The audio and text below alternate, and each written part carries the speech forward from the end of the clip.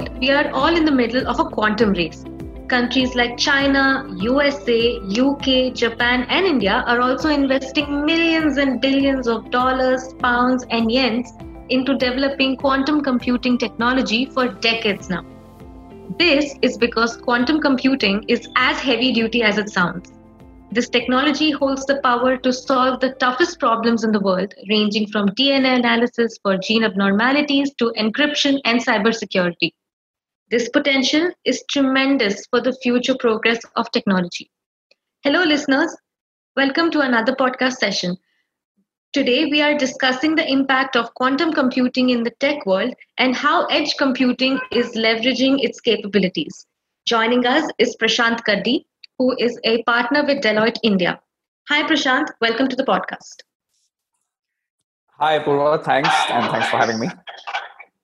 So let's start this podcast on a great note with you giving us a brief about your role and the area of expertise in Deloitte. Sure. So my name is Prashanth Kaddi. I am a partner in what we call the data and AI practice, as we call it.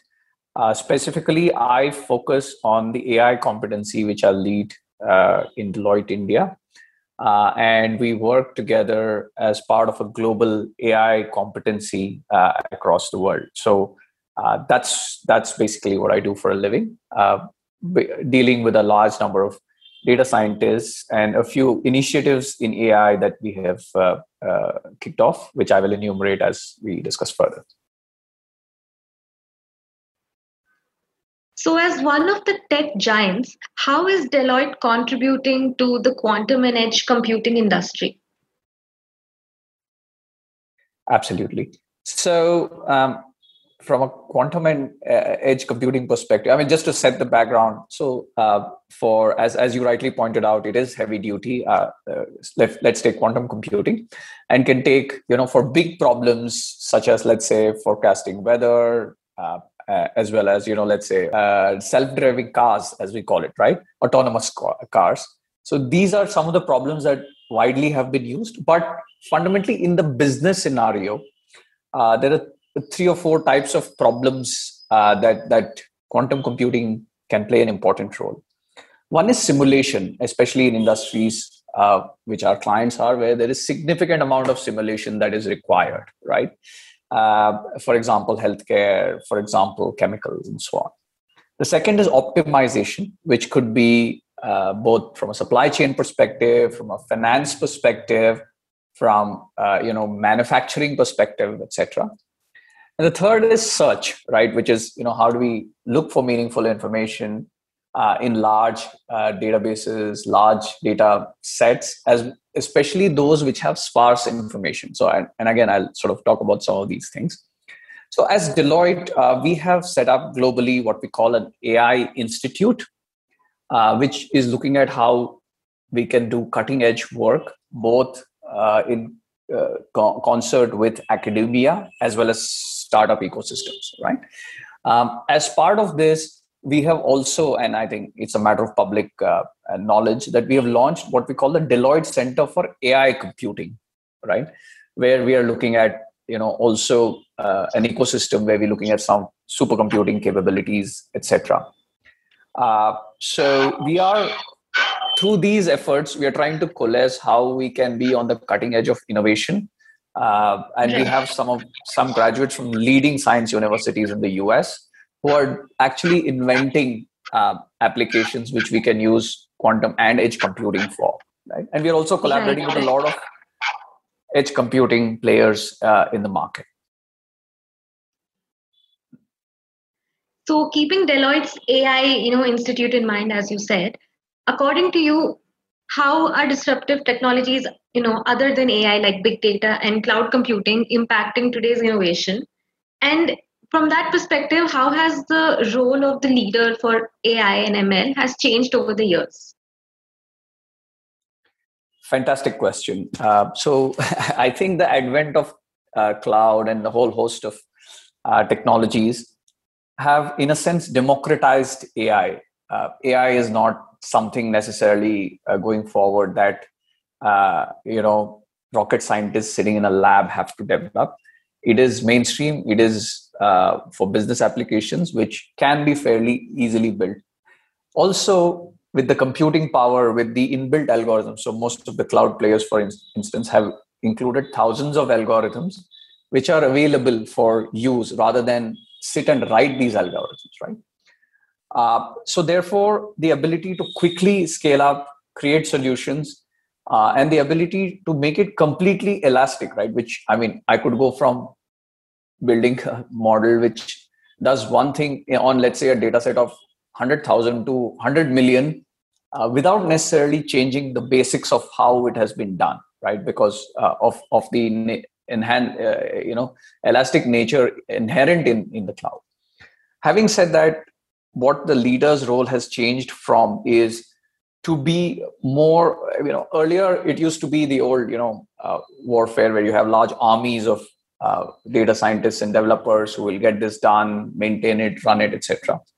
Increasingly, the single most critical skill that data AI ML leaders, including their teams, will need to have is to be able to translate quickly business problems into the right AI solutions, analytics, problem statements that are required, solve them quickly because there are a lot of low code, no code innovative platforms where it can be done quite easily, and translate it back to business and give it back in a meaningful way that adds value to business, right? So the last point perhaps I would say is also the interface, right? So for example, converting voice to text, text to voice, etc., has become so simple using, again, APIs which are available, that it is potentially possible to give customers a very rich experience of how they interact with AI systems and not necessarily, get into the mathematics of it.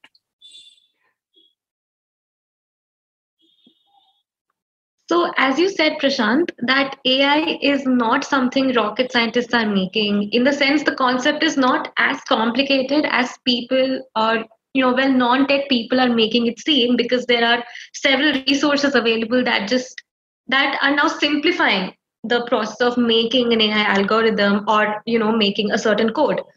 So, from that perspective, what is your view on the current scenario of quantum and edge computing industry? And is it similar to what your views on, AI and other disruptive technologies are? That it's not as complicated as people are making it seem. So, at this point in time, there is a little bit, the rocket sciencey nature of quantum and edge computing is still there. Edge computing perhaps is a little more mainstream, I would say, and maybe if I just divide that, maybe I'll take edge computing first because that's a little easier. For example, some of the colleagues in our AI, the innovation teams are looking at, let's say there's a problem statement. I need to look at an image or a phone or a document, and in 15 milliseconds, I have to make a decision on it, right? So there isn't time for me to send it to a cloud or to a data center, run an algorithm and get a decision back. It has the computing and the algorithm has to run right there. And it could actually be housed inside a specs or spectacles or goggles that somebody is wearing, right?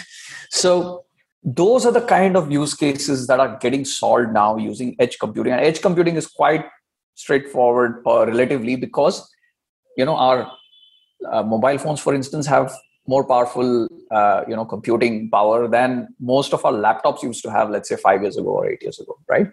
So significant advance there.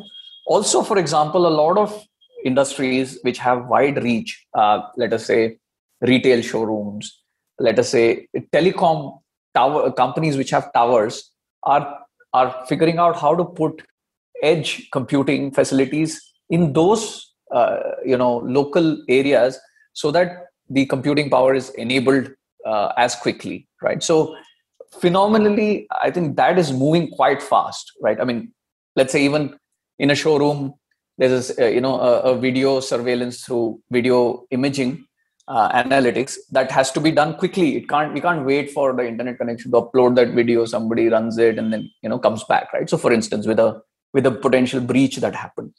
So edge computing, I would say, is the lot of here and now use cases which are already getting deployed. We see a lot of companies, and also a lot of, for example, cloud providers which are trying to push that as a means to give a cloud experience inside a premises of either a company or in a local area, right? On quantum computing, it tends to be a little more complicated because there are two parts to it. One is the quantum computers themselves, which obviously, allow us to do a little, nonlinear computation in an easier fashion than traditional computers. But also there are the quantum algorithms which are required, which means, let's say if I have to, devise a route optimization, or I have to do 100,000 simulations for saying what is the best options which are available, or if I have to look at, say, what will be the production of rice in the country based on some rainfall patterns, which are based on, let's say, weather patterns, and I have to predict all of these in multiple, multi-echelon kind of predictions, then running these algorithms actually on quantum computing. So the algorithm is as critical a part to enable the crunching, the millions of operations, as much as the quantum computers themselves. Therefore, that's a little bit more complicated at this point in time. It's not, it's not an API that we can read off and do at this point in time. But I mean, we believe that over a period of time, it will evolve, and this will also get democratized. But that might take a couple of years, if not a few years. So you've mentioned a few applications of, quantum computing, and also said that edge computing is kind of commercial compared to quantum computing. So can you elaborate on how Deloitte is using these technologies and what solutions or what innovations it's carrying about? Let me, sort of give you a perspective of the work that we are doing across, industries, and how we are doing what we do, right? So essentially, for instance, we spoke about some of the applications of edge computing. So let me talk about the simple example that I mentioned about, for example, let's say recognition of images. So let's say I want to do facial recognition of person who's walking into my showroom, let's say, for argument's sake, and give them a personalized experience based on what they like, and therefore try to position those items or articles which are more they are more amenable to see, right? Right. Let's say, so that I can't wait, for that to take a minute or two, and then, that becomes a bad experience. Similarly, let's say I'm applying for a loan, it takes 1 hour, 2 days, etc. So if I can give it in 1 second, actually that algorithm to run and actually approve it, that's the next level of customer experience, which can create the competitive advantage for clients, right? And they are doing it.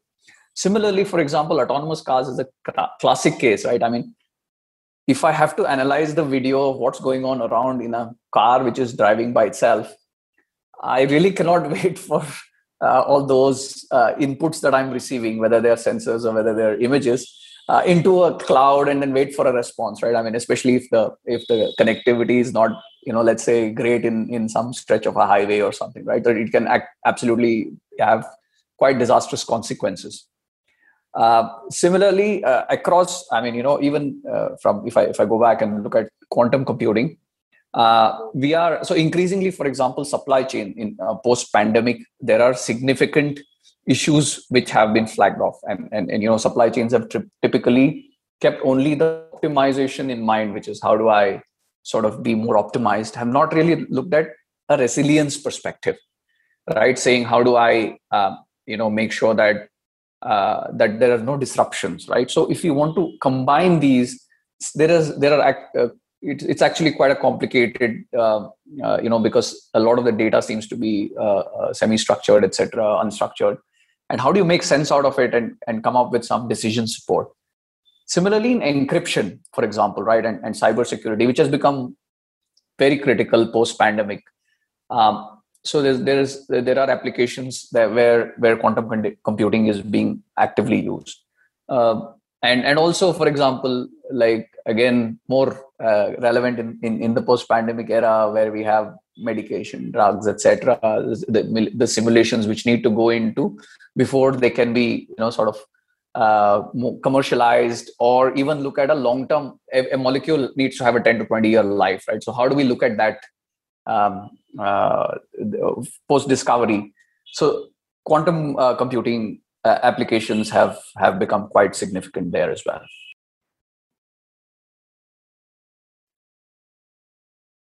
So for Deloitte to, leverage all these, all the quantum computing capabilities, like all of it that you mentioned, were there any major challenges that the company was facing? And also, did the pandemic add to those challenges, make it more severe? And how, did Deloitte face those challenges and overcome all those perils? So if we look at, I mean, across the industry, these are super hot skills, right? I mean, one of the secular trends we see post-pandemic is the exceptionally high demand for digitization and intelligence through AI and digital interventions, right? So because obviously physical interactions and several things we could do earlier are no longer possible, right? So so there are typically two or three challenges always, right? So one, talent is always a challenge. I would say that so for some of these which are cutting edge, we need absolutely top talent from the top universities globally and in India. So I think and maybe pandemic is not just one point. So I mean, I think up to, let's say, last year, I think there was not as much of a war for talent as there is right now. So I think, I mean, maybe 2021, the war for talent has got a lot more intense, right? So that's always a problem. Second, you do need some base investments, right, to get started off on some of these, right? As every enterprise would. So I think that level of belief and confidence in the technologies and their transformative nature, and obviously buy-in across and sponsorship across the leadership is very critical. And third, I would say is the ecosystems, right? So, for example, to have edge computing capabilities across multiple, let's say, locations, regions, etc.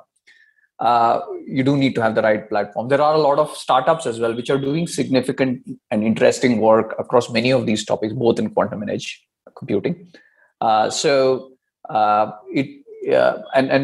companies today which have big problems to solve, let's say, finance, insurance, or manufacturing, or logistics, etc. More than specific point solutions, they do need an orchestration of solutions, as I would say, which clearly gives return on investment to the business as well.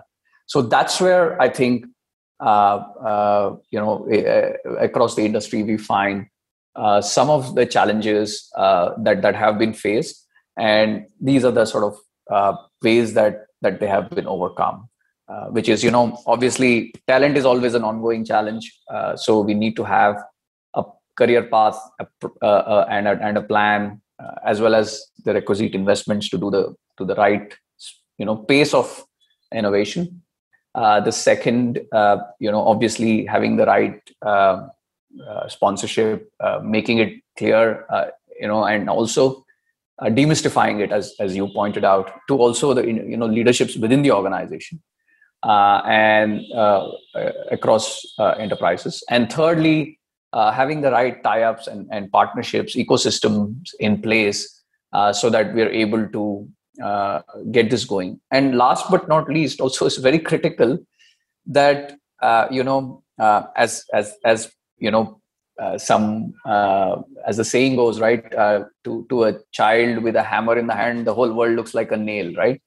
I think we should not take that approach as well. We should look at what the problem statement is and apply the right tool for the right job, right? Not everything may need an AI solution itself, for instance, right? I mean, there might be smarter, better, more efficacy, higher efficacy ways to solve the problem, higher efficiency as well, than to blindly, sort of put it. So similarly for quantum and edge computing usage.